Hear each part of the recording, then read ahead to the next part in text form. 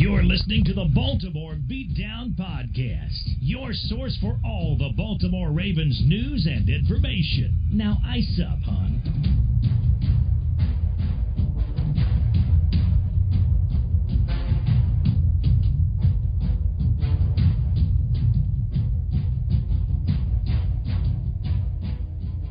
Good evening, folks, and welcome into the Baltimore Beatdown Podcast. We are live. It is November 5th, and I'm here with, as always, Matthew Stevens. Matt, how's your day going? It's going pretty good, man. Don't forget to remember the 5th of November. Or something like that, at least, right? Yeah, it's remember the 5th of November. I embarrassingly only know that part. I don't know why we do that part. It's probably like American history something, isn't it? No, I believe it's English history, and it has to do with blowing up Parliament to reset and establish some new people in there. I don't know the specifics of it. I'm not English, so, you know. But it's more commonly known because of V for Vendetta. Gotcha. Okay. Perfect. At least I'm not as stupid. I didn't see V for Vendetta. That's good. There you go. All right, folks. We did just finish the first half of the NFL season. Baltimore Ravens finished up the first 8 games with a 2-6 record. In fact, we do have 8 more games coming up to finish off the season, the regular season. And shockingly enough, it doesn't feel like the Ravens are going to be having a 17th game. Matt and I will be talking a bit about that in just a couple minutes. Something else we're going to be discussing is actually the cap hits for next season. Not this one right now, but next season. See what our thoughts are and your thoughts as well. We'll be taking callers around that time. And we're just going to discuss the numbers on it. If you want to stick with us, we will be on spotrac.com. We'll be looking at the Baltimore Ravens cap for 2016. Once again, that's spotrac, SPOTRAC.com. Go to the Baltimore Ravens one. Go to 2016 salary cap. Hang out with us on there. Call us up. Give us your thoughts on some contracts, some cap hits, some dead money. What do you think is going to happen?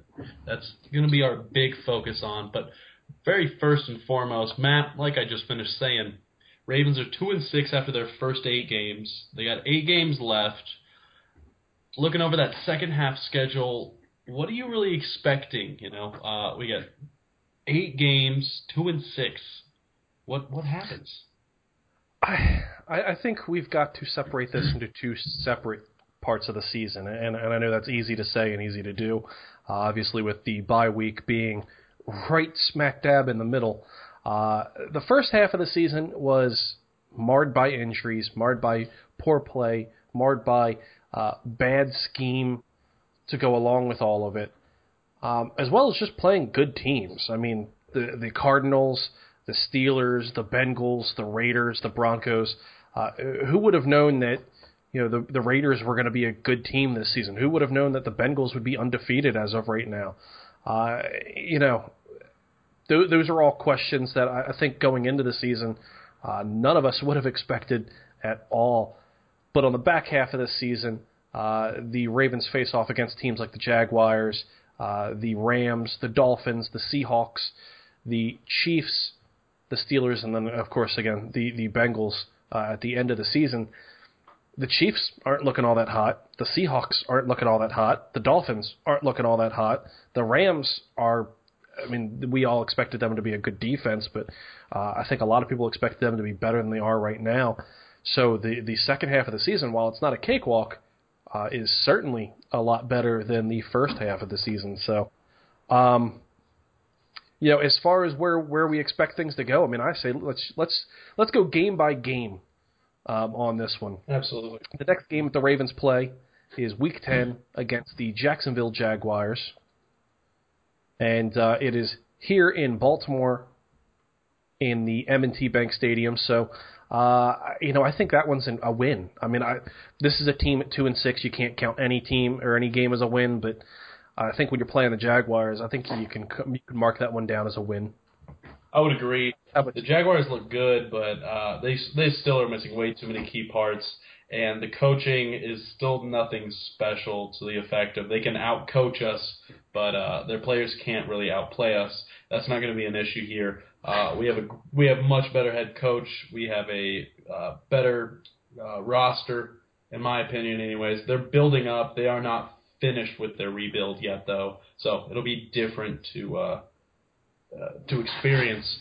I like to say that we win this game, but just like you said, any given Sunday and every given Sunday for the Ravens, except for two of them, have been terrible, terrible, brutal, heartbreaking losses. So I think we get up to 3-6 after that game. I can agree with that one. The Rams, that's Sunday, November 22nd. That is also here in Baltimore at M&T Bank Stadium. It's a 1 o'clock game. That one I'm going to mark down as a loss. Yes. And the reason why I'm going to mark it down as a loss is because this offensive line is still relatively shaky. They've improved, but they are still shaky as of right now, especially with Eugene Monroe out with that shoulder injury. You'd hope he'd be back, but then again, he's missed a good majority of the season so far with a concussion and now with a shoulder injury. That defensive front for the Rams is scary. It's no joke. I have no confidence in their quarterback. I have no confidence in their wide receivers. I do have a lot of confidence in Todd Gurley, who seems to be the next Adrian Peterson off of everything I'm seeing on social media and Twitter and stuff like that. So, the Ravens will probably want to go into that matchup all 11 people right up against the line of scrimmage and dare the Rams to go ahead and beat them through the air. Yep. And based on how things have gone so far, he'll probably have a Josh McCown type of game, putting up 500 yards. So I'm going to mark that one down as a loss. I just don't think they can battle up against that defense. I have it up as a loss, but I have it for a slightly different reason. I agree with the defense. It's more of a subplot to your original idea. The Rams' defense is the number one in red zone touchdowns allowed, and it's by a huge margin. An enormous margin. Now, a lot of people are saying it's because the Broncos defense never allows people to get in the red zone, and that's actually not the case. It's just the Rams' red zone defense is stellar, and our red zone offense is sloppy. I think we've all seen that. Steve Smith, when he was playing, dropped 3 touchdowns in the red zone. Crockett Gilmore's got beat twice. We've had 2 red zone interceptions, game-winning interceptions against the Ravens. Our red zone offense is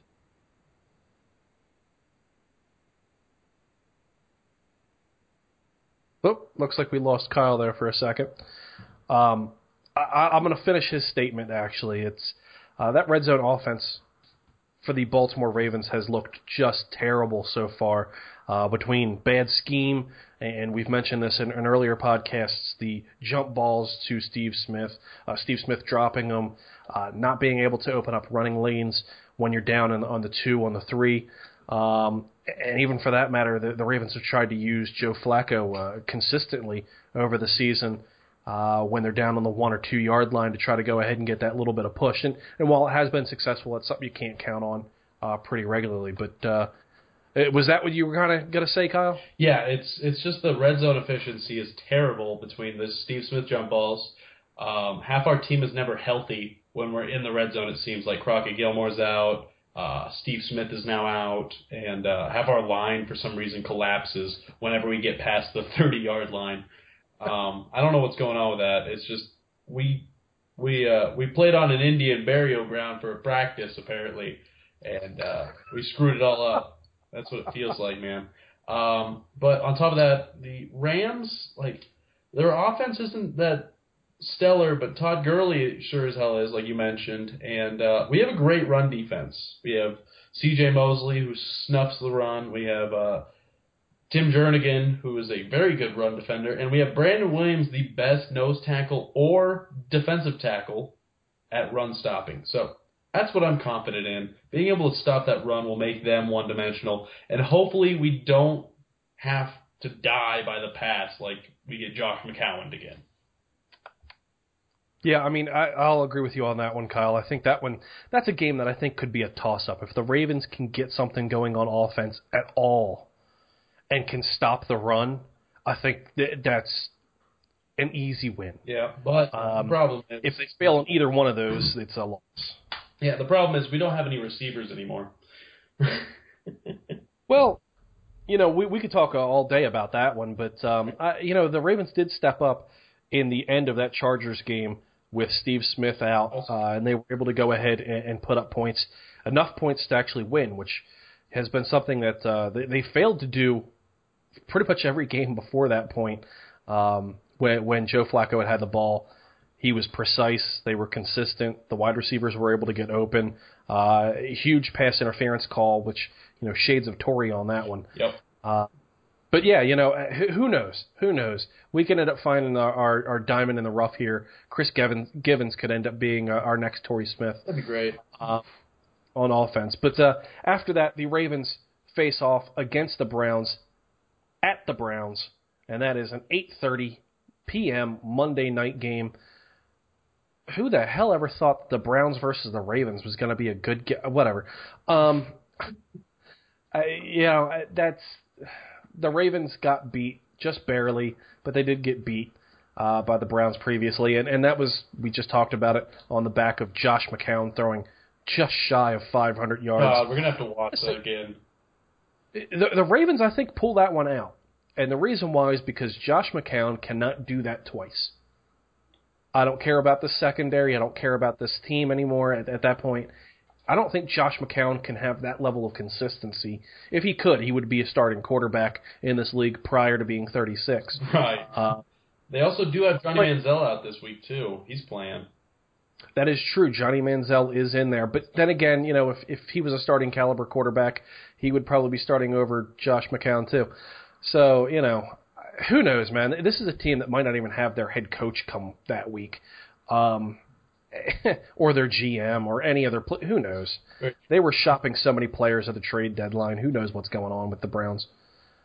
But I'm going to mark that one down as a win, just because I'm a weird optimist in that regard. Yeah, Monday Night Football against this team, I'm confident on the Ravens. So we have right now 4-7. 4-7. Yeah. The Ravens are coming back, baby. After that is a 1 o'clock game, Sunday, December 6th, at the Miami Dolphins. Some warm weather there in December, which will be a little weird for Ravens players or even Ravens fans to see no snow on the ground in December. Okay. But, I'm going to mark that one down as a win. I don't trust their offense at all, the Miami Dolphins. Their defense, I think, has been middling. I don't know really much about the Dolphins at this point, but I know they have not been very good lately. So, I'm gonna mark that one down as a Ravens win. I go as a loss, and I say it just because I don't see the Ravens being consistently successful enough to beat the Dolphins. And Tannehill's a decent quarterback. If he has good targets, he'll be able to make it especially against the secondary. Man, it just takes one play per drive, because we saw that every single game, every single drive against the Browns. Second down, it would be 2nd and 13 or 2nd and 8, and they'd somehow get a 40-yard pass, and that's all it takes for the Dolphins to get one of them. And Ryan Tannehill's a good enough quarterback to pick the Ravens apart, I think. I'm looking right now at the offensive comparison, and the Ravens and Dolphins are pretty close in terms of total yards per game. And of course, this is at week 8, so these things might end up switching up as the weeks go on. But 357.2 yards per game for the Baltimore Ravens versus 352.3 yards per game for the Miami Dolphins. So a difference of a little under 5 yards per game. Right. That is not a huge difference.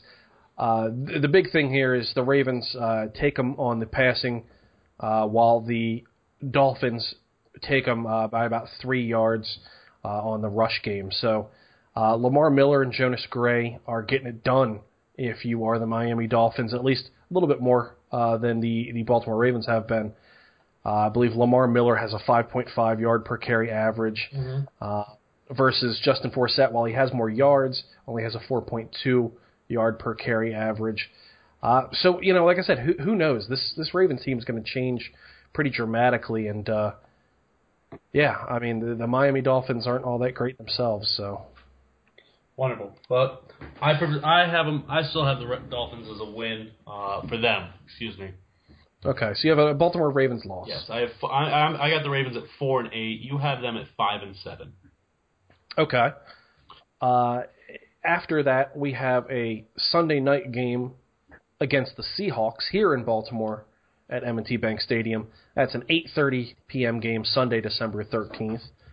So we get a chance to return back to some of that cold weather that the Ravens love so much.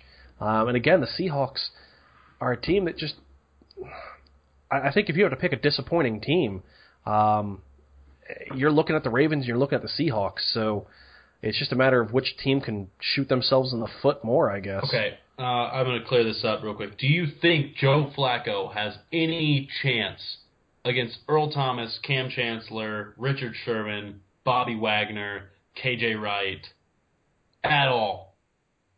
With Kamar Aiken. Do I think he has a chance? Chris Givens. Absolutely. Kamar Aiken. Jeremy Ross. I absolutely think that he does. No way. No and way. Here's the reason why. This is a team that lost to St. Louis. This is a team that lost to Green Bay. Really good. It's a team that beat up on Chicago. Chicago's terrible, so they beat up on Chicago. Fair enough. They barely squeaked a win against a Detroit Lions team that just fired everyone. Right. They're not a good team. I mean, the Seahawks are not a good team. They're 4-4 right now, as they're in their ninth week as well. You know, they're not a good team. They're just not. I think they've faced off against some easy teams. A Dallas team that doesn't have Tony Romo or Des Bryant in it. A San Francisco team that sucks. Just after beating the crap out of us, essentially tried to get rid of everyone. And that bench calling Kaepernick. Yeah. Exactly. So, this is a team that I think has had more of the balls bounce their way, but I don't think they're any better than the Baltimore Ravens are by any stretch of the imagination. And from a defensive standpoint, they are third in the league points-wise at 17.5 points per game. In the rush game, they're letting up a little under 100 yards. They're 10th in the league there. So they're certainly a really good defense. But again, I don't know. To say that the Joe Flacco and the Baltimore Ravens don't have a chance would be completely ignoring what Joe Flacco and the Baltimore Ravens have done in the past in terms of lighting teams up for no good reason. Okay. Fair enough. I see your point. I still mark it down as a loss. Yeah, I'm not saying they win the game. I'm right. just saying that they're not completely out. I wouldn't, I wouldn't put money on them winning, but I also wouldn't put money on them losing either. Okay. So at this point, I am 3, 4, 5. I'm 5 and 7 or 5 and 8? 5 and 9. You're 5 and 9, really? Nope, I'm 5 and 8. You're right. Yep, I'm 4 and 10. I got us at 4 and 10. After that, it is. I'm not even going to bother keeping score anymore because screw this. After that, the Ravens faced off against, and of course my browsers decide it's going to crap out on me. Played the Kansas City Chiefs on Sunday, December 20th at 11 a.m. That's actually at home. So I see the Ravens winning this. They have a Jamal Charles team, and they pretty much folded in half since then. Yeah, I mean, the Chiefs have not been terrible, I don't think, since then. I mean, they're 3 and 5, so they certainly have been good. Right. But they beat up a Detroit Lions team last week. Yeah. 45-10. Now this was it was a home game, and I use finger quotes here. It was actually in London. Yeah. The week prior to that, in week 7, they beat up a Pittsburgh Steelers team. Now again, that's a Pittsburgh Steelers team without Ben Roethlisberger. I believe what they were starting at that point, Landry Jones. Yep. And they beat them up 23-13. So this is not a team that has given up since Jamal Charles by any stretch of the imagination. And actually, I'm going to butcher his first name, but Sharkandrick West. God, that sounds like that skit. has a 4.6 yard per carry average. Oh. So he's not doing bad. Yeah, no, that's good. I mean, it's not Jamal Charles's 5.1 yard per carry by any stretch of the imagination, and I don't see him really even on the receiving side of things so much. So the Chiefs have lost a lot in not having Jamal Charles there, but I think a lot of people assume that they've lost a lot more than they did. Defensively, and I'm looking this up right now, they're middling. Yeah, they still have Justin Houston, but all in all, they're a middling defense. I mean, they're 15th in points allowed, 16th in yards, 21st in passing yards, and 12th in rushing yards. So the Ravens being a top 10 offense right now, I think they could go ahead and take advantage of some matchups there. But yeah, you know, I'm going to mark that down as a win. I got the Ravens winning that one too. That sounds good. I made a serious case for why the Chiefs aren't going to be that bad, but I did still mark it down as a win for the Ravens. You did that with the Seahawks too. You're like, the Seahawks are really good, and like, but they're not that good. They suck actually, but we're going to lose to them. Look, Kyle. Right now, this is a team that's 2-6. I don't care how bad any team is; they can always lose every week. Yeah. Sunday, December 27th, against the Steelers. This is at home, and it's a Sunday night game at 8:30 p.m. So the Ravens beat the Steelers in Pittsburgh. Michael Vick. Again, it was a Michael Vick led team. It was on a short week for the Steelers, especially in overtime. Josh so be missing 2 field goals and still needing to go to overtime. It was not a game really that the Ravens should have won based on their performance. But I will say this: the Ravens over the last few weeks have played better. I would agree. Even though the score does not indicate it against the Cardinals, the 49ers, really even the Chargers for that matter. This is a team that's played with a lot more heart. They've let up a lot less plays. It's been the big plays that have hurt them. I'm assuming, and you know what they say about assuming, that this is a team, the Baltimore Ravens team, that will kind of start to figure things out as the season goes on. Sharice Wright will get a little bit more comfortable. Jimmy Smith will find his groove again, and Lardarius Webb will kind of find a nice home at that nickel slot corner spot for the defense. Kendrick Lewis has finally stepped up and started doing a little bit better. C.J. Mosley has been doing a little bit better. The defensive line has done pretty solid. I think by that point, I want to mark the Steelers' win as a win. I'm going to regret saying that now, but I'm going to say the Steelers at Baltimore, that one's a Baltimore Ravens win. I have no idea.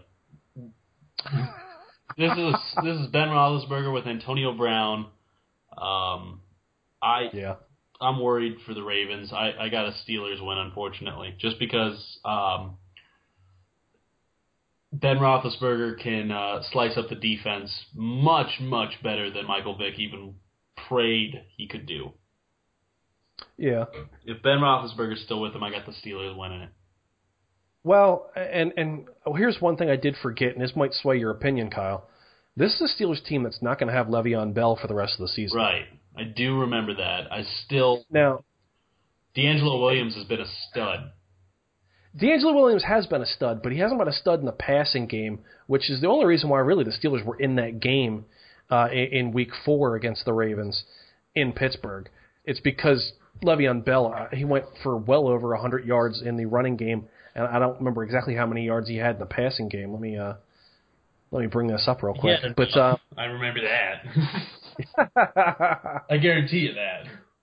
This was a... I know what video you pulled up.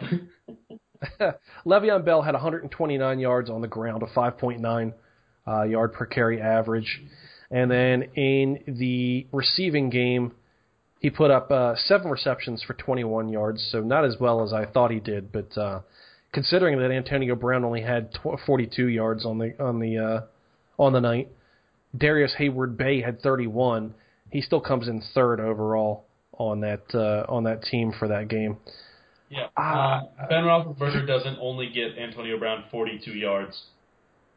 That's true. I will completely give you that one. But even then, I mean, the Ravens did a pretty solid job of stopping Antonio Brown and kind of boxing him in pretty well. They let Darius Hayward-Bay kind of walk all over him there for a little bit. But I don't know. I still think without Le'Veon Bell, this makes it a one-dimensional team. You can put, so many people into coverage at that point. You can double up on Antonio Brown, and still try to get after, Ben Roethlisberger, try to shake him up a little bit. Right. And the Ravens have done that fairly well. I mean, against the Chargers, they applied pressure well. Against the Cardinals, they applied pressure well. I don't know. By that point, who knows? This is a Steelers team that is almost 2 months down the road, so we have no idea. And this is probably also a Steelers team by that point that's fighting for a playoff spot versus a Ravens team that's nowhere close to being in it. Yep. So, who knows? The Ravens could just want to play spoilers, or they could have given up by that point. God, that'd be great if we kicked them out of the playoffs with this win. Yeah, it would. I would give you that. And then to finish up the season, the Baltimore Ravens play Sunday, January the 3rd, against the Bengals in Cincinnati, and that's a 1 p.m. game. It was expected at the beginning of the season to be a really good end of the season for both teams. Right now, the Bengals play tonight against the Browns, and they are undefeated.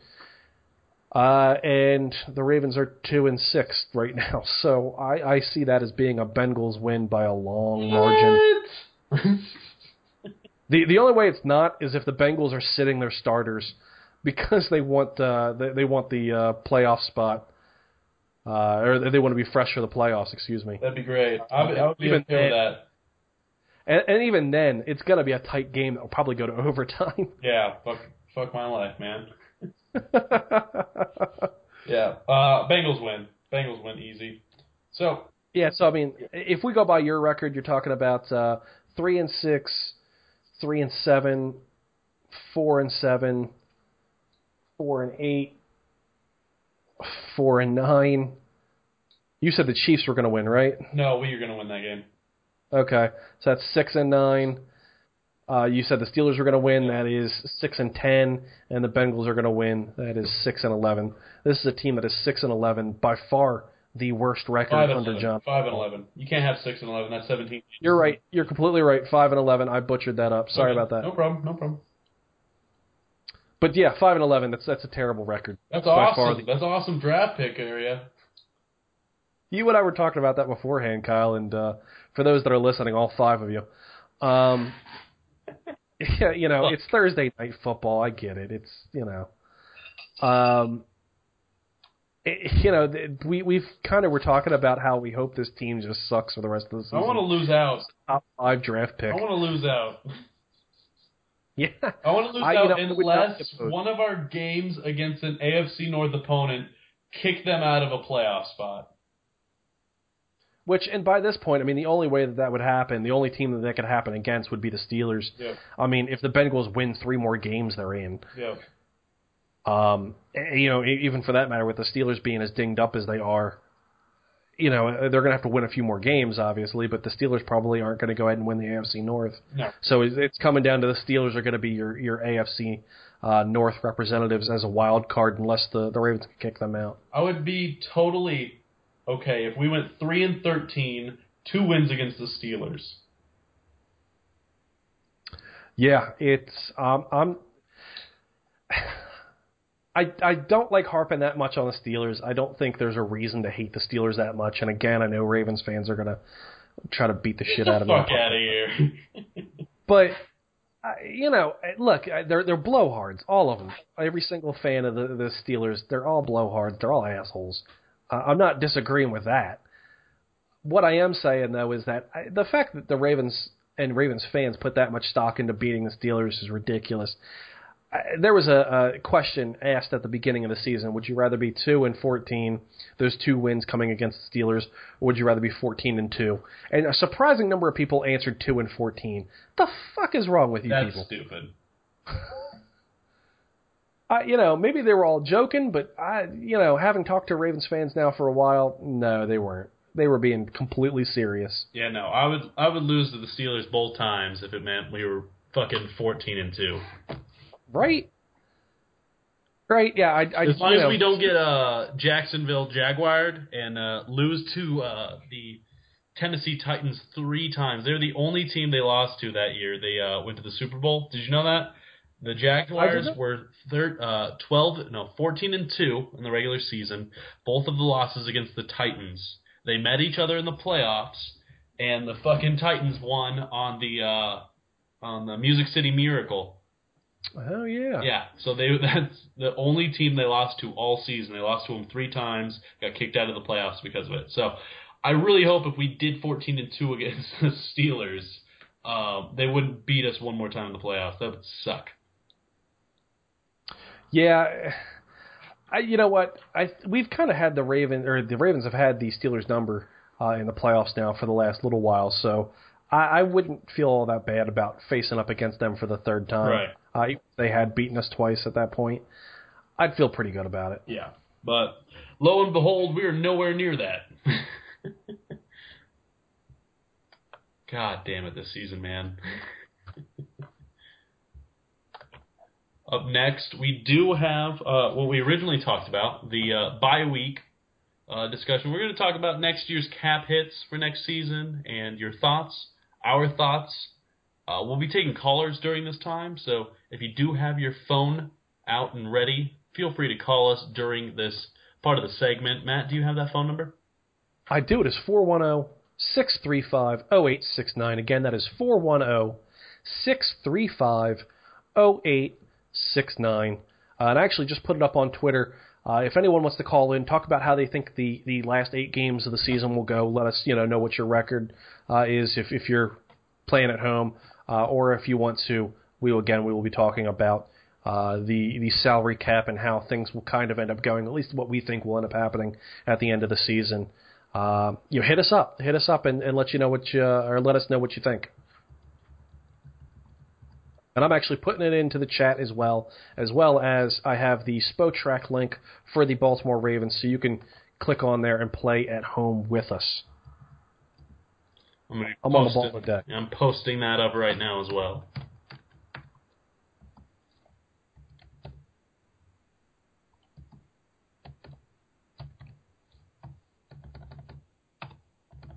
So, how are all 5 of our listeners doing this evening? You guys doing okay? Having a good day? Feel free to comment. Yeah.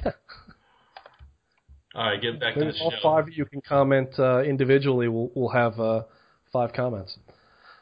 We'll have 7 because you posted twice. That's true. That's You're a rough right. one, man. More importantly, though, we're going to start off with the quarterback situation in 2016. This one is full of, God damn it sucks. Joe Flacco's contract is not pretty for us this year in 2016. No. He does have a base salary of $18 million. His signing bonus comes in $5.8 million, and he does have an option bonus of $4.75 million. Now, that cap hit then equals to $28.5 million. Yes, you heard that right. $28.5 million would be his cap hit. That's over 19% of the total cap, and that would be if the cap went up to $150 million. Matt and I have been talking about this and deciding whether or not to kind of just take that huge cap hit or actually make the extension like everybody was expecting at the start of the season. And I think that's what I finally made my decision on is taking the cap hit. Next season, if we're still playing this bad at the end of the year, I want to just run with that, take that huge cap hit, get that over with, and then in 2017 have loads of money to play with because that's what Ozzie Newsome never has. You always see this team with great times come to the playoffs, but during free agency season, nothing really is exciting for the Ravens. It always is bad, and we never get to go out and purchase any huge players. When was the last time you saw a huge free agent signing? Last one that really, if you want to count it, was Steve Smith, but even then, that wasn't really quite the biggest deal, in my opinion, at least, Matt. Matt, what do you think? You and I, again, talked about this beforehand, and you and I both kind of came to the conclusion that, yeah, eat the cap hit next season. Eat it in 2016. So that way you have more leverage. And the main reason on that, let me go ahead and actually bring up Joe Flacco's full contract here, is, like you mentioned, the dead cap for the deal is $25.85 million in 2016. His cap hit is $28.55, so you're looking at under $3 million if they were to cut him. They're never going to cut him. That's not what I'm talking about here. But he has all the leverage.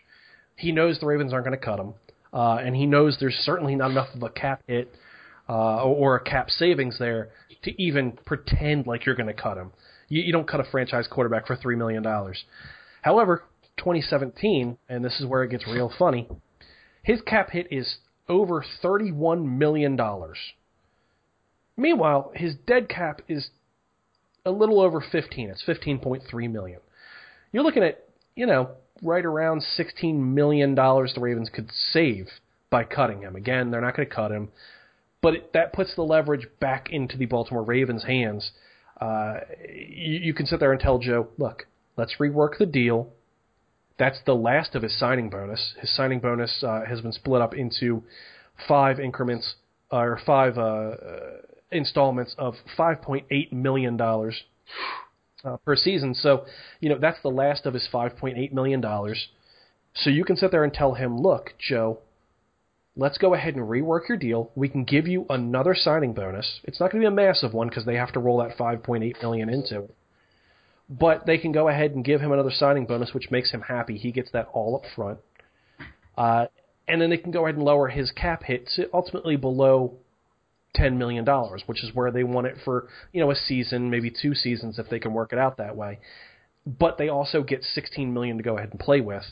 Actually at that point, probably about $20 million to play with after it's all said and done. So, you can sit there and say, look, Joe, we can go ahead and sign your favorite offensive weapons. You name a wide receiver, he's in here. That's more leverage for the Baltimore Ravens to go ahead and do. And by then, you're also talking about a lot of the guys who are aging, your Terrell Suggs, your Darryl Smith. Those guys probably won't be on the team anymore. They're going to be retired for whatever reason, whether it's due to injury or whether it's just because they want to retire and live a happy life. Or even in the case of a guy like Lardarius Webb, he's probably not going to be on the team next season anyway because his cap hit's just too high and they can't rework his deal anymore. So, it allows you to start fresh, sign a bunch of really good free agents. Hopefully you've had a good draft or 2 by that point. And you've got some young guys to work with, your C.J. Mosleys, your Crockett Gilmore, those type of players. And you can build a solid defense and offense around Joe Flacco in the prime of his career. Right. I think they're what I think is going to happen versus what I would like to have happen are 2 very probably different things. I think they're going to rework his deal next year to try to get some more money. Yeah. They seem to be in a win now mode almost. With Smith coming back, I think they're going to, like you just mentioned, just load up on trying to get some cap space opened up and try and get another part to this terrible secondary and work it to try and make that push because Smith will be back for 1 year if he does come back. Yeah, and that's, I think a lot of that is all dependent on if Steve Smith comes back because, we talked a little about his injury last week, or excuse me, not last week because we didn't know about it last week, but we've talked a little about it at BaltimoreBeatdown.com. This is an injury that typically takes 12 months to go ahead and heal, which means Steve Smith isn't coming back until mid-season next year if he decides to come back. Again, there's been no indication really either direction on that one, at least not one that I would trust. It's if that's the case, if Steve Smith does come back and Terrell Suggs is able to come back completely healthy, you add a cornerback, and you now have a solid team again, barring injuries just like we've had this season. Right. And we mentioned at the beginning of this season. But, add a solid corner to this team, and you have a solid defense again all of a sudden. If Steve Smith's back, you still have a top 10 offense. That's the recipe for a championship caliber team. Yep. But, So chances are, like we're saying here, I do think they probably try to restructure his deal next year at the end of the season and give them a little bit more cap room and try to go ahead and work some things out. Maybe bring in a decent free safety, or free agent corner, maybe another safety in. Maybe a free safety, yeah. Yeah, yeah. So who the hell knows? But personally, looking at the deal and the money now, I would say eat the cap hit in 2016, rework it in 2017, and you'd be much better off as a team. Yep. Unfortunately, Matt and I both agree that's probably not going to happen. Now, the next position in line on this is going to be the running back situation. Currently, the Ravens do have 3 running backs on the roster, totaling to quite a bit of money. In fact, we have over $5 million almost wrapped up in running backs, which is not a lot. When you think about Marshawn Lynch is probably making that by himself and more. Jamal Charles makes that and more. A lot of stud running backs do that. But Ravens don't really need a stud running back. In fact, they got theirs discounted at Justin Forsett. He is getting $3 million on his base salary, $700,000 signing bonus. His dead cap, I believe, is even smaller than that. Let's see where it's at. Bam. Right here, Justin Forsett. Yeah, he's getting $3.7 million cap hit. If we do cut him, it's $1.4 million. That saves the Ravens it saves the Ravens over $2 million. Yeah. Then you get Lorenzo Taliaferro, who we're all looking forward to having back. He was looking great before he took care of that foot injury. Thanks to that sucked. Then also Javorius Allen, who's looked better than Justin Forsett, in my opinion, so far this season. Meaning the Ravens could have 2 running backs totaling at $1 million instead of having 3 running backs at $4 million. Matt, I feel like it's a clear cut. You cut Justin Forsett unless he starts balling right now. I don't think you cut him yet. And looking at the money, and if that's solely what we're looking at, that you totally cut him. But in looking at what the Ravens have in 2016, like you said, they have Justin Forsett, they have Lorenzo Taliaferro, and they have Javorius Allen. Taliaferro is obviously on IR this season, so he hasn't had a chance to really learn under a lot of things. Javorius Allen certainly hasn't had the time. One thing that Justin Forsett brings to this team that is very much underrated is his pass blocking ability. His ability to stick in there and knock a 300-pound lineman on his ass, which is impressive for a guy that's his size. Huh? Justin Forsett? Yeah, Justin Forsett is very good at pass blocking as a running back. I would disagree. And I would disagree really big because of PFF's ranking on his pass blocking is terrible from what I remember. This season it very well might be. Yes, this season he is terrible at it. Let me pull it up, see if I'm actually calling you out or not, and then you can bash me when I'm wrong. Please do. I could be wrong this season. I mean, I have seen him miss a few times this season, but last season certainly he had it.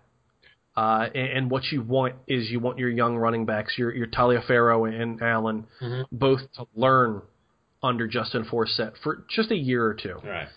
I got it pulled up here. Are you ready for this? Yeah, go for it. The worst pass blocker in the NFL as a halfback is none other than Justin Forsett at a negative 4.3 blocking. Right behind him is Chris Thompson in Washington. I don't even know him, but Danny Woodhead is a negative 3.5. Giovanni Bernard, negative 2.5. And then Adrian Peterson is at negative 2. Unfortunately, Justin Forsett isn't so good that he isn't outperforming Adrian Peterson on the ground. Apparently his running is better by 0.1. But, he's the worst pass blocker for the Baltimore Ravens as a halfback. Worst halfback in the league. I like PFF, and this is talked about a lot. Right, it's not the be-all, end-all, I understand. Exactly. I like PFF, but, their ratings can sometimes be a little bit wacky, and you mentioned that Justin Forsett was a better runner than Adrian Peterson, according to the stats. His running, few people would agree with that. Yeah, Even Ravens fans would agree with that. So, as far as his pass blocking goes, he is one of the better ones in the league overall at doing that. And maybe this is why PFF has him ranked so low, is because the Ravens have him doing it far more often than pretty much any other running back in the league. right. He sticks his head in there a lot more often than probably he should for a guy his size and his age, and he is getting older.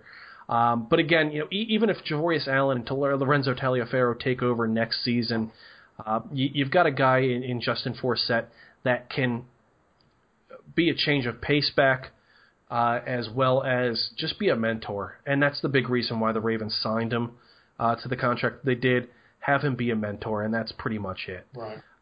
I think at the end of 2016, you cut his ass.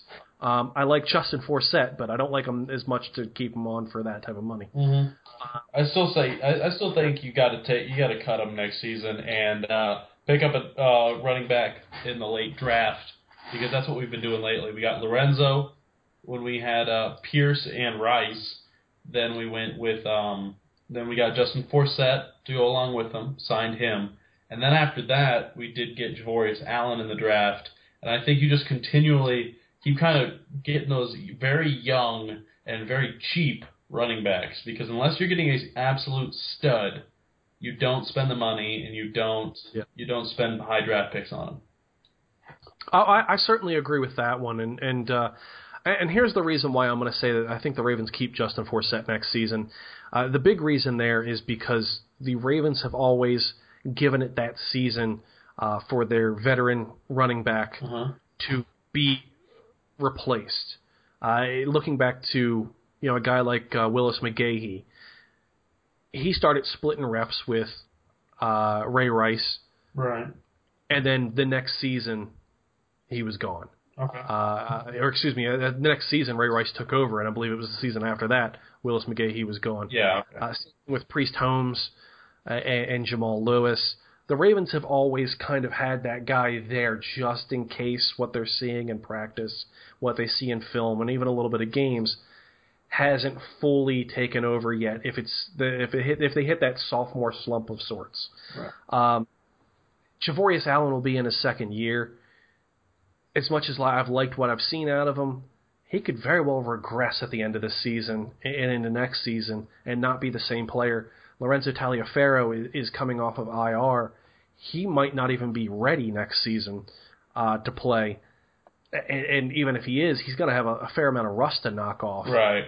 He's been playing, the few games that he did play in, he was injured all season. So I think Justin Forsett stays on this team next season strictly as a safeguard in case either one of those players are not capable of taking control of the running back situation. Yeah, I see your point, and I don't think the Ravens will cut him. I'd like us to finally get some fucking contracts out of the way and being able to afford other players for once, because $3 million on him or $6 million of what we have plus that $3 million on a nice, sexy wide receiver would always be nice, but you know how that goes. Oh, absolutely, and I think, like you're saying, Kyle, I like the idea of cutting him solely from a money standpoint. Yeah. It's a business, and we got to treat it as such. And we got to think like that. That's how it's always been. Unfortunately, we're always upset when that happens, but this is the time where we got to act like the executive, 2-6 is the time where we need to do that for sure. Yeah, and not only that, but I believe we still have Terrence McGee in the practice squad, and I loved what I saw from him. So having him as our other back would also be awesome. I thought he was better than Javorius, honestly. I absolutely agree with that. And actually, we have a call in now, so Awesome. Give me just 1 second. Awesome. Hey, thanks for joining us here on the Baltimore Beatdown podcast. What's your name? Carlos. What was that? Carlos. Carlos? Yeah. Hey, Carlos. Where are you from? McGray Village. Excellent. Maryland. Excellent. That sounds perfect. All right. Well, what do you think about the Ravens possibly cutting, Justin Forsett next season to save that money? I think they won't cut Justin Forsett. I think not. Even for $3 million? Saving $3 million for the Ravens. I mean, not really. I think they're going to have to at least take a pay cut on Justin Forsett.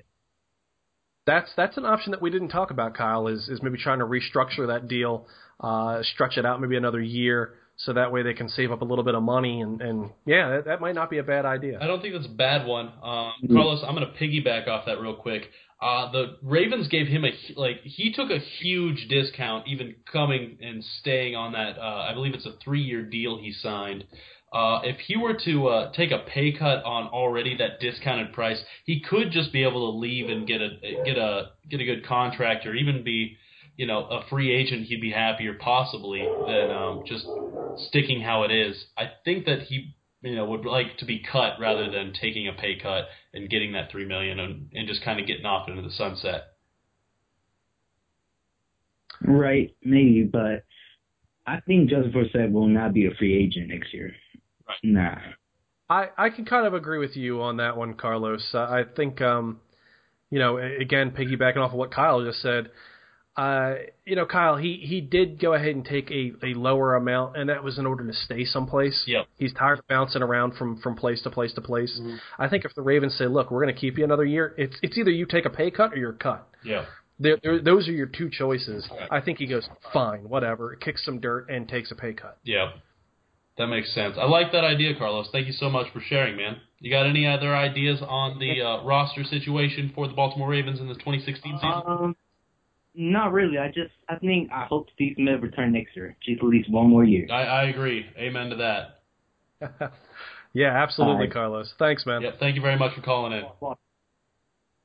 Yeah, I think that is the overwhelming feeling from every Baltimore Ravens fan is, please God, Steve Smith, please return. Yeah, everybody is in a current mode of, we don't care about what happens in this game. We just still want to know what next year's games are going to have a certain wide receiver or not. Yeah, and I do got to say, I was talking with all the editors on Baltimore Beatdown. We had someone go ahead and do a nice little open letter to Steve Smith, and it was probably one of the best things I've ever read on Baltimore Beatdown. Period. Yep. As much as I'm ego driven, and I think everything I write's fantastic. We all are really. I think. If we're not, then that's a shame. You gotta have that to kind of be out there and writing about it, man. I always thought I was hot shit, and I look back at my writing 2 years ago, and I was like, oh my God, there's so many mistakes being in here. But yeah, you gotta have that passion. If you act and pretend to be the part, you can be the part eventually. That's an overwhelming agreement. I think you and I have discussed that a few times now. But yes, exactly. The writing on that Matthew was bringing, it was an open letter to Steve Smith. And he compared being a Baltimore Raven to Where the Wild Things Are, popular children's book. And he was talking about Steve Smith isn't quite done gnashing his teeth and his claws and fighting just like the Ravens have always been known to, and how Steve Smith has always been known to. And the way he kind of put it together was actually quite beautiful. To the point where I was jealous that I didn't write that, because it was a great write-up by a fan, and I was very impressed by it. And actually, that was one of the big things that we brought Christian Klarner on, and yeah, that was one of his first articles, and he like Kyle said, he did attribute Steve Smith over to Max in Where the Wild Things Are, a guy who is a bad cat, the baddest cat. As he put it. And yeah, by the end of it, I do got to say, I didn't shed a tear or anything like that, but it definitely did have me welling up with pride of being able to see Steve Smith play, even if this is his last season as a Baltimore Raven, and seeing that grit in purple. Mm-hmm. It's sad to think about, but I certainly hope Steve Smith, if he does return, he goes ahead and does it on his own terms. And if he doesn't return, I wish him the best of all luck with him and his family, and hope that he has a chance to live his life to the fullest as a retiree. Absolutely. See, that's something huge, is people forget that these guys are actually people, not just players that cash checks and drive fast cars. Steve Smith is a wonderful person. He's been playing in the league damn near 17 seasons, and this is one of the feistiest players to ever grace the NFL football field. It's insane to think that this man, we almost didn't ever have him as a Raven, and he epitomizes how a Raven acts, plays, and composes themselves on the gridiron, and as a character outside of football as well. He's a passionate, hardcore player on and off the field, and it's great. We got lucked out by even having him on the field. I always have loved Steve Smith. It's hard not to. The man's 5'9", and he plays bigger than Des Bryant or Calvin Johnson. I bet on a jump ball contest, Steve Smith still snags more than his fair share of jump balls against Calvin Johnson. It's insane to believe that 5'9" man can do things that he does, especially at 36 years old with a broken back. Yeah, we talked about it every single week that in our pregame show and even on the podcast here, Kyle. But the guy's got 4 broken bones in his back, and he wasn't on the injury report. Meanwhile, we've got guys with like stubbed toes that aren't playing. A butt injury. Yeah, exactly, an ass injury, or a calf injury, or anything like that. Yep. It's best of luck to Steve Smith. And even though he kind of did yell at me once for a question that I asked, and I think it was still a legitimate question, Steve. Look, you did get older, you did get hurt. I was right, damn it. You still even kind of felt like, ooh, he was talking to me. What did you ask him? I asked him, look, now that you're getting older, is there anything that you are doing differently in the off season to kind of combat the rigors of a full NFL season? And he said something to the effect of, I'll get back to you on that one. I'm not doing anything different. And, of course, everyone made fun of me afterwards because that's what we do. But, you know what? Fuck it. I'm happy with that question. Okay, for a second, I thought you were the one that asked if Kamar Aiken was the number 1 receiver, because he flipped his fucking lid when somebody asked that. Why don't you go out there and press coverage by yourself and see how it works out for you? Yeah. Yes, sir, Steve. Yes, sir. Yeah. No, I'm not that stupid, which is why when you said, you should ask John Harbaugh how many crowns he'd eat, I'm like, yeah, you can ask him. God, that'd be funny. Yeah, it would be hilarious, especially if someone did it. Speaking of Steve Smith, looking over the wide receiver dead cap hit, salaries, and everything for next season, Steve Smith is the number 1 paid receiver for the Baltimore Ravens. Thank God, too, by the way. His base salary is $3 million. He's got a signing bonus of $1.2 million. And his dead cap, if we were to cut him instead of... if for some god reason he says, hey, I want to come back, and we say, no, thank you. First and foremost, I'm firing Ozzie Newsome immediately. Second off, John Harbaugh's probably going with him. Yeah, that's not a joke. We keep that no matter what. His cap hits $4.2 million. You keep that, and you pray that we shouldn't raise it just because.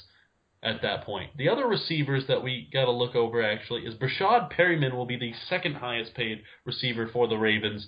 He has $800,000 base salary, $1.2 million as a signing bonus. Cutting him would actually make the Ravens lose an extra $3 million. Say we cut him because he's never going to play or something, and we would lose $5.5 million, or if we cut him after post June 1st, it's 3.2, but it's still 5.5 because we still paid him his cap hit money. So Ravens would lose money by even thinking of cutting him, I think, at that point. So There's no reason to anyways. He's injured. We're hoping he ever comes back healthy, for the love of God. After that, Kyle, I'm looking at it, and here's the thing that I think is probably going to be replayed repeatedly from here on out. Mm-hmm. Here's who the Ravens have under contract in 2016 at wide receiver. It's Steve Smith. Yep. It's Rashad Perryman. It's Michael Campanaro. We love. It's Darren Waller and Cam Worthy. Oh, goodness. That's it. The Ravens have 5 wide receivers signed for next season.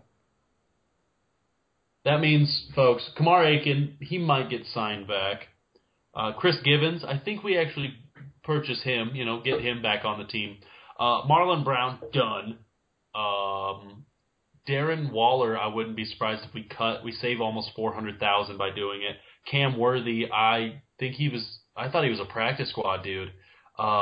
We only lose $2,000 if we cut him. We gain $500,000 if we do cut him. So we're going to cut Cam Worthy, I bet, because I haven't even seen him hit the field. And with how depleted our receiving core is, if you're not making the field on that, you'll never make an NFL field. Right, Matt? Would you agree? Yeah, I mean, he was an undrafted guy that the Ravens brought in this season, Yep. and he's yet to see the field, like you said, Kyle, in any one of these games. And the next 8 weeks will ultimately tell. I mean, if he shows up in any of the next 8 weeks, then, we'll see. We'll be able to judge him. But, I think him and Darren Waller are pretty much gone. Yep. So that leaves, folks, Michael Campanaro, Brashad Perryman, and Steve Smith as the only Ravens receivers under contract in 2016. We can't even go 5 wide next year. Yeah. And this is if Steve Smith comes back. If Steve Smith doesn't come back, the Ravens have Brashad Perryman and Michael Campanaro. We don't have a slot. We don't have a fucking slot receiver if that happens. No wide receiver 3. You got... In all fairness, we have 3 tight ends. We have 4. Well, that's saying Dennis Pitta comes back. My bad. We have 3 tight ends. Maybe one of them could be a wide receiver all of a sudden. We're going to make Max Williams lose 100 pounds and just fucking run routes and hurdle over people. Because if he loses 100 pounds, he could probably hurdle like 4 feet. Yeah, right? We would just do goal line handoffs, and he would just jump from like the 5 and still be in the air across the goal line. Yeah, I just... if there's anything that is synonymous with this season, it's been a lack of depth. And if we could point it out any more closely, it's what I just said. Steve Smith, Brashad Perryman, Michael Campanaro, Darren Waller, and Cam Worthy. That's if they keep all those guys and everyone returns. Oh, my goodness. Steve Smith might not. Who knows if Brashad Perryman will ever be healthy. I mean, at this point, we were talking about beforehand, Kyle, it was supposed to be a 6-week injury. It happened on the first day of training camp. Training camp is roughly about 6 weeks. He should have been fine by week 1. It's week 9, and there has not been a single bit of talk of him coming back. He practiced for a little bit before he re-injured himself, reportedly. And that's all we saw of him. So yeah, we've made this joke, but we're not even entirely sure Brashad Perryman's a real person. Yep. Michael Campanaro, his injury was supposed to be 4 weeks this season. They put him on IR. And then, you've got Darren Waller and Cam Worthy, who we were talking about just cutting because they suck. You hope a guy like Kamar Aiken wants to come back to this team. And is willing to go ahead and sign a contract, but at the same time, what is it going to cost to go ahead and keep him there? Ugh. We don't even have 5 receivers under contract. Yeah, well, technically speaking, we have 5, but that's saying Steve Smith comes back. 5 real receivers. We don't have 1 besides All right, Steve then we Smith. got 3.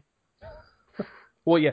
If we're talking about real men cornerbacks, then we have 1 in Steve Smith. Yeah, that's great. That's just fucking wonderful. So we cut Cam, we cut Darren. We hope Michael Campanaro can be healthier than 3 games because he's such a good player when he's on the field. He's almost Percy Harvin light in a sense that he can do the jet sweep touchdowns. Yeah. He can cut routes. He's a great route runner for how small he is and how agile he is. I love watching him play. Unfortunately, he plays 3 games a season. Yeah, and you know what? And we have gotten some flack from, I guess, someone related to him. And I'm going to call it out right here because that's what I do. The guy's never healthy. Nope. That's not an indication on him as a player, but it is an indication on his ability to see the field. And we've said it repeatedly before, and I'll say it repeatedly again. If you cannot see the field, I don't care how much you're worth, I don't care what type of player you are, if you cannot see the field and make an impact, you are gone. You are done on this team, and if it continues to happen, you are done in this league. Yep. If Tom Brady's missed every game from here on out for the next 2 seasons at varying different things, he has a toe injury, he has a calf injury, he has a thigh injury now, he has a thumb injury, he would be done. Yep. As a player. Yeah, even Belichick wouldn't keep him. Yeah, and that's, you're talking about one of the best players ever. At least as of right now. I'm not going to say of all time because I'm not that type of person. But we actually have somebody calling in real quick. Hey, thanks for calling Baltimore Beatdown podcast. Who are we talking to? My name is James. Hey, James. How's it going? It's going good. How are you doing tonight? Doing fantastic. Bashing Michael Campanaro a little bit. Definitely is a shame. He's got the talent, but he just doesn't have the build to stay healthy. Yep. That seems to be it. And I don't know if it's build. I don't know if it's his training. I don't know if it's the guy just has terrible luck, but he needs to get it figured out soon. Absolutely. It seems like something's going on in Baltimore with just the health of these guys. It's almost to the point that we got to start questioning the staff. Too many people are getting injured. What's going on out there? Yeah, I mean, that's something we haven't looked at yet, Kyle, and I imagine we'll have to sit down with Dr. Bobby soon and kind of figure that out. But, yeah, 2 seasons where you have just a ridiculous number of injuries for this team. Yep. It almost kind of feels like we're the Pittsburgh Steelers of like 5 years ago. Yeah, one of the things that we mentioned in the beginning, James. There's anyone in the upcoming draft that could step right in and help out our situation? Anyone that's at least worthy of a first-round pick? We have not really studied the draft picks yet to kind of figure that out. I mean, there's names. Bosa is the guy that everyone keeps talking about. Yep. Hargreaves is another one that I keep hearing. It'll be interesting to see where the Ravens pick first and foremost, and to see what their needs actually are. If they go ahead and get somebody through free agency or trade beforehand, who knows?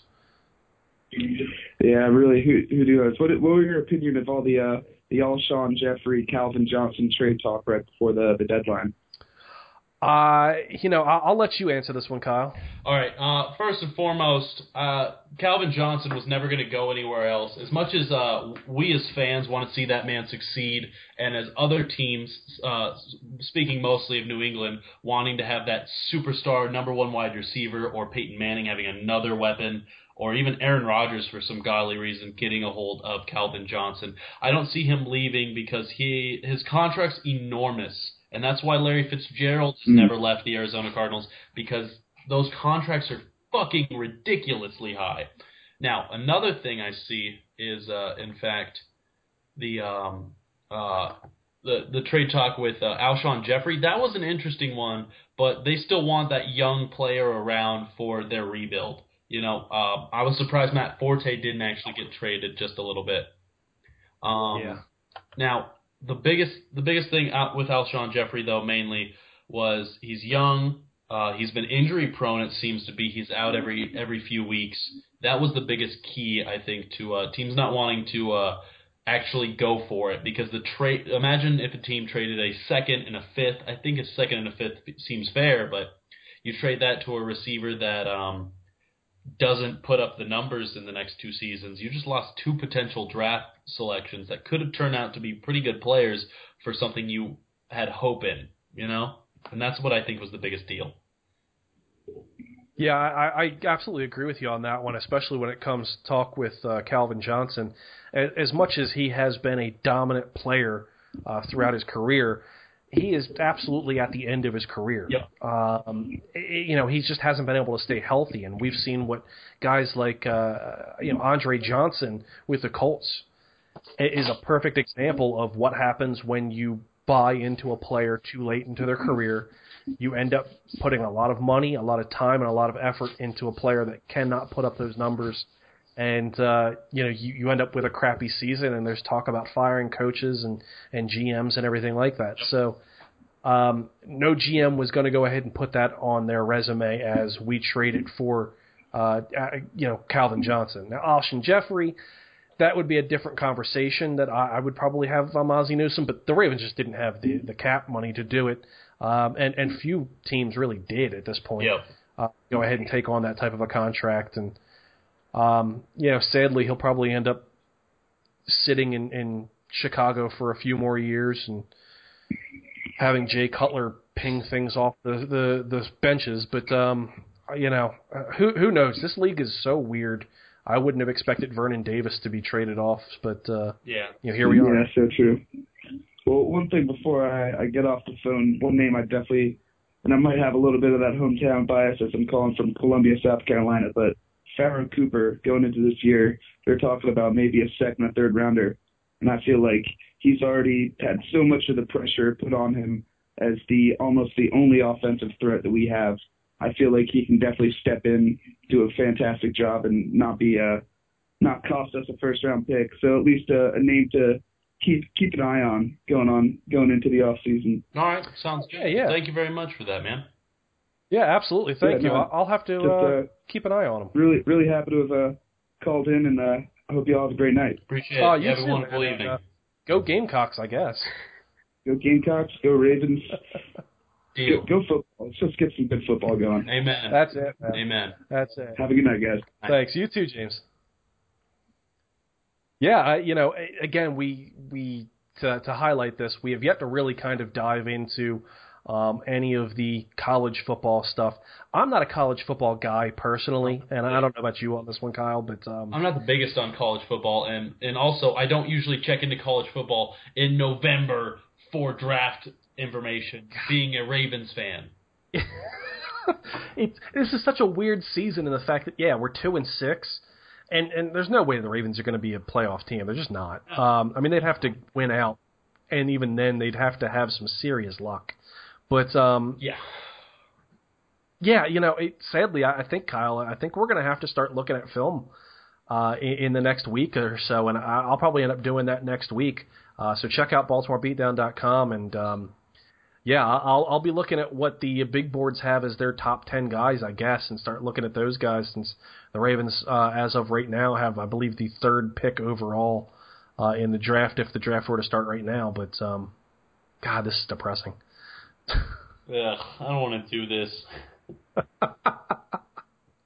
Hey, you stick with them through the good times and the bad, Kyle. Yeah. Even if they finish 8-8, we get another 15th pick. You know what? To really finish this off, that would be the worst possible outcome of this season for the Baltimore Ravens, is finishing like middle of the pack and getting a middle of the pack pick. Yeah. If the Ravens don't have a top 10 pick, it's a wasted season on every front. Yep. Lose or win. That's it. And I know that sounds like Trent Dilfer, but you can't lose games and expect to win in the NFL. No, what I mean by this is, if you're not gonna fucking get to a championship building team, suck so you can get a championship leading team. One draft is all it takes to take a team from shitty to great. 2 drafts can take you from terrible to good. We saw it with the Oakland Raiders. They have Khalil Mack. They have Sio Moore. They also have fucking Derek Carr, and I don't know if you heard his name, Amari Cooper. And all of a sudden, they're winning fucking football games. Now, imagine if the Ravens had one of those drafts. Get Amari Cooper. Just Amari Cooper? Yeah, that's what I mean. Just one. We can I have one, sir? Can I just have one? One. That's all I'm asking. We don't even need a full draft, Kyle. We just need the first round. Just, please, for the love of fucking God, can we do that once? That's all I'm asking. And that's what I want the Ravens to do. I want us to lose hard, get a top 3 pick, and get a fucking player that knows how to play. Yeah. And then I want to win. And I want to win a championship. And I want Steve Smith Sr. to hold a fucking Lombardi up for us. And we win a goddamn football game that is important. I want to win Super Bowl 51. Well, Kyle, we actually have a few comments here. Carlton Banks, UK. He said, about 16 minutes ago, just tuned in. I seriously reckon that if Tyrod was still with the team, at this point the coaching staff would be trying him out at wide out. You're not wrong. I've made this joke a few times, and it's been mostly at cornerback, but if you're a corner on this team, take insurance out on that ACL because it's not going to last the season.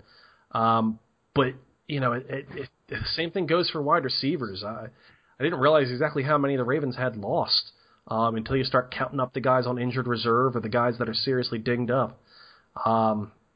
It rivals the secondary in that regard. So, if you can run fast, the Ravens kind of want to hear from you. All right, I'm going to go lose some weight. I'll be back. Yeah, dude, you don't even need to lose weight. Just can you run under a 5-second 40? Maybe. He also mentioned, since we're talking about begging Kamar Aiken to sign a contract, is seriously a bad sign of where we are right now. Not mention asking a 30-year-old to unretire. 36-year-old, but yeah. 36, yeah, excuse me. You know what? I've just prematurely aged him. It's okay. And not only that, I'm going to take this one. This 36-year-old was expected to have a 1,000-yard season. That's not bad. That's not a bad sign. What's bad is he's the best of our receivers, is that a 36-year-old is doing this. But he's a Hall of Fame wide receiver. I mean, if he's still putting up 1,000 yards at 36, he deserves to be begged to not go and retire off into the sunset. So that I disagree with. The fact that Kamar Aiken and we're trying to get him under contract, that is a bad sign. But not trying to sign Smith Sr. That's not bad. The dude is a fucking animal, and if he's still doing it, of course we still want a player to do it. And here's what I'm going to disagree with you on this one, Kyle. I love Steve Smith. The fact that he's able to do it is fantastic. But the fact that the Ravens need him to do it, the fact that the Ravens need him to put up 1,500 yards, because that's what he was on pace for. Yep. Put up 1,500 yards, and they're still losing by 3 points here and there. They need a wide receiver to do that. And the fact that they need a 36-year-old wide receiver versus any other 20-somethings to do it is where the shame comes in. And that's where, and we were talking about with all the wide receivers, the 5 wide receivers the Ravens will have next year, that is a terrible, terrible sign. Makes sense now. I see your point. And the fact that the Ravens need him is worse than actually just asking. Like if the Bengals were begging Smith Sr., if it was in the same scenario, to come out of retirement, it wouldn't be because they need him. It's because they want a player that can still do it, to do it for them. But we need Smith Sr. to do it for us. That's the difference. I get you, man. I get that. Exactly. Yeah, no, that was a great way of making that. That made so much more sense. We do got Carlton answering. Don't misunderstand me. I love Steve Smith, and he's one of my favorite players even before he got to the Ravens. He's great, and I want him to stay. My point is, if you're relying on a 36-year-old to unretire, that's not a good sign. That shouldn't be something we're relying upon to have a good receiving core. Anyway, everything I just typed has been said now. So, we got it. That makes sense. I like it. Also, he does have one more comment. You guys, by the way, knowing how this team operates, even if the Ravens did get a top 5 pick, can't you foresee them trading down to get more picks instead of having a shot at one of the top guys? Yes, and that's what I'm so fucking scared about, is that we're going to have a top 5. They're going to be like, damn, they could get Vernon Hargreaves. And then we go, nah, let's just get a middle guy. Yeah, let's get 4 middle guys, because that's worked out. God damn it. And this is the difficult thing about covering such a good team. And look, we're sitting here bitching about it, but which is kind of comical in its own weird way. But this is a team that has done so well by trading down, by working deals, by picking best player available, and it's worked out for them so well in the past. That's why they have 2 Super Bowls. Absolutely. But when you're a team that is this close, and the Ravens are this close, their record now is solely due to not having a few key members and due to injuries. They are so close to being a automatic championship caliber team, to being dynasty that when you don't see them go out and pick up guys that they need to pick up, that's when you end up having what you have, and that's where the Ravens are at right now. They're stuck with an old Ladarius Webb who is 2 ACLs and about 5 years being removed from being good, and they've got Jimmy Smith who was just coming off of a major injury last season, and that's it. And then after that, it's a bunch of rejects from other teams that the Ravens are hoping they get like a Gary Baxter type of situation out of, and they can go ahead and milk a guy to be middle of the pack. That was a great reference, by the way. You're quite welcome. That's what they're hoping for. And when you hope for that, it bites you in the ass sometimes, and we're seeing it now. We've got a guy in Kyle Arrington who has been benched something like 9 times this season. 9 fucking times this season. He's been terrible. And the Ravens picked him up, and he was a reject from the New England Patriots. And in talking to the editor of the New England Patriots site, Pat's Pulpit here on SB Nation, Rich Hill, he talked about, he's a good slot corner. Well, he's not a good slot. He's an okay slot corner. If you put him on the outside, you're going to end up letting up points like nobody's business. Yes. And we've had to put him on the outside because we ain't got nobody else on the outside. God damn it. And the same thing with Sharice Wright. He's an okay guy if you put him in the middle of the field and you have a little bit of help his way. He can make do. But when every cornerback needs help, somebody's fucked. Exactly. And then you've got a guy like, Kendrick Lewis over the top who needs fucking help too. So when the guys that provide help need help, it's a problem. Yeah, Will Hill is the one trying to help 7 fucking defensive backs all in one play. Yeah, and it's, like I said, that's the shame. If you had another corner, and I had this talk with somebody else recently, if you had another corner, even in this season, let's just say we could clone Jimmy Smith at the start of this season, even a little bit hurt, this is a team that could very well be 8-0 right now. God, that'd be so awesome. And that's the thing.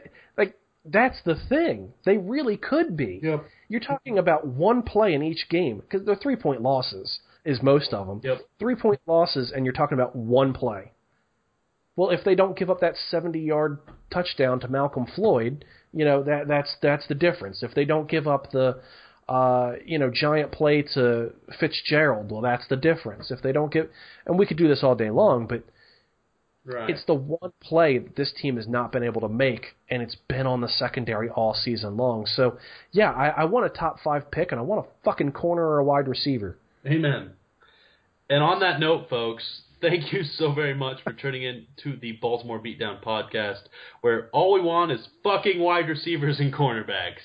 I've been your host, Kyle Barber. With me, as always, Matthew Stevens. Thank you so very much. Thank you for listening to us live on Ravel.tv. Thank you for calling in. And if you didn't call in this week, get your fucking phone out and call us and tell us how much you guys want a wide receiver or a fucking cornerback. Thank you so much. Tune in next week. We'll be here at the same time as always, 7 p.m. Eastern Time. Thank you. Get a fucking cornerback. Call us up about him. Let us know how good he is or how bad, because we'll still play him on the fucking field. My name, Kyle Barber. His name, Matt Stevens.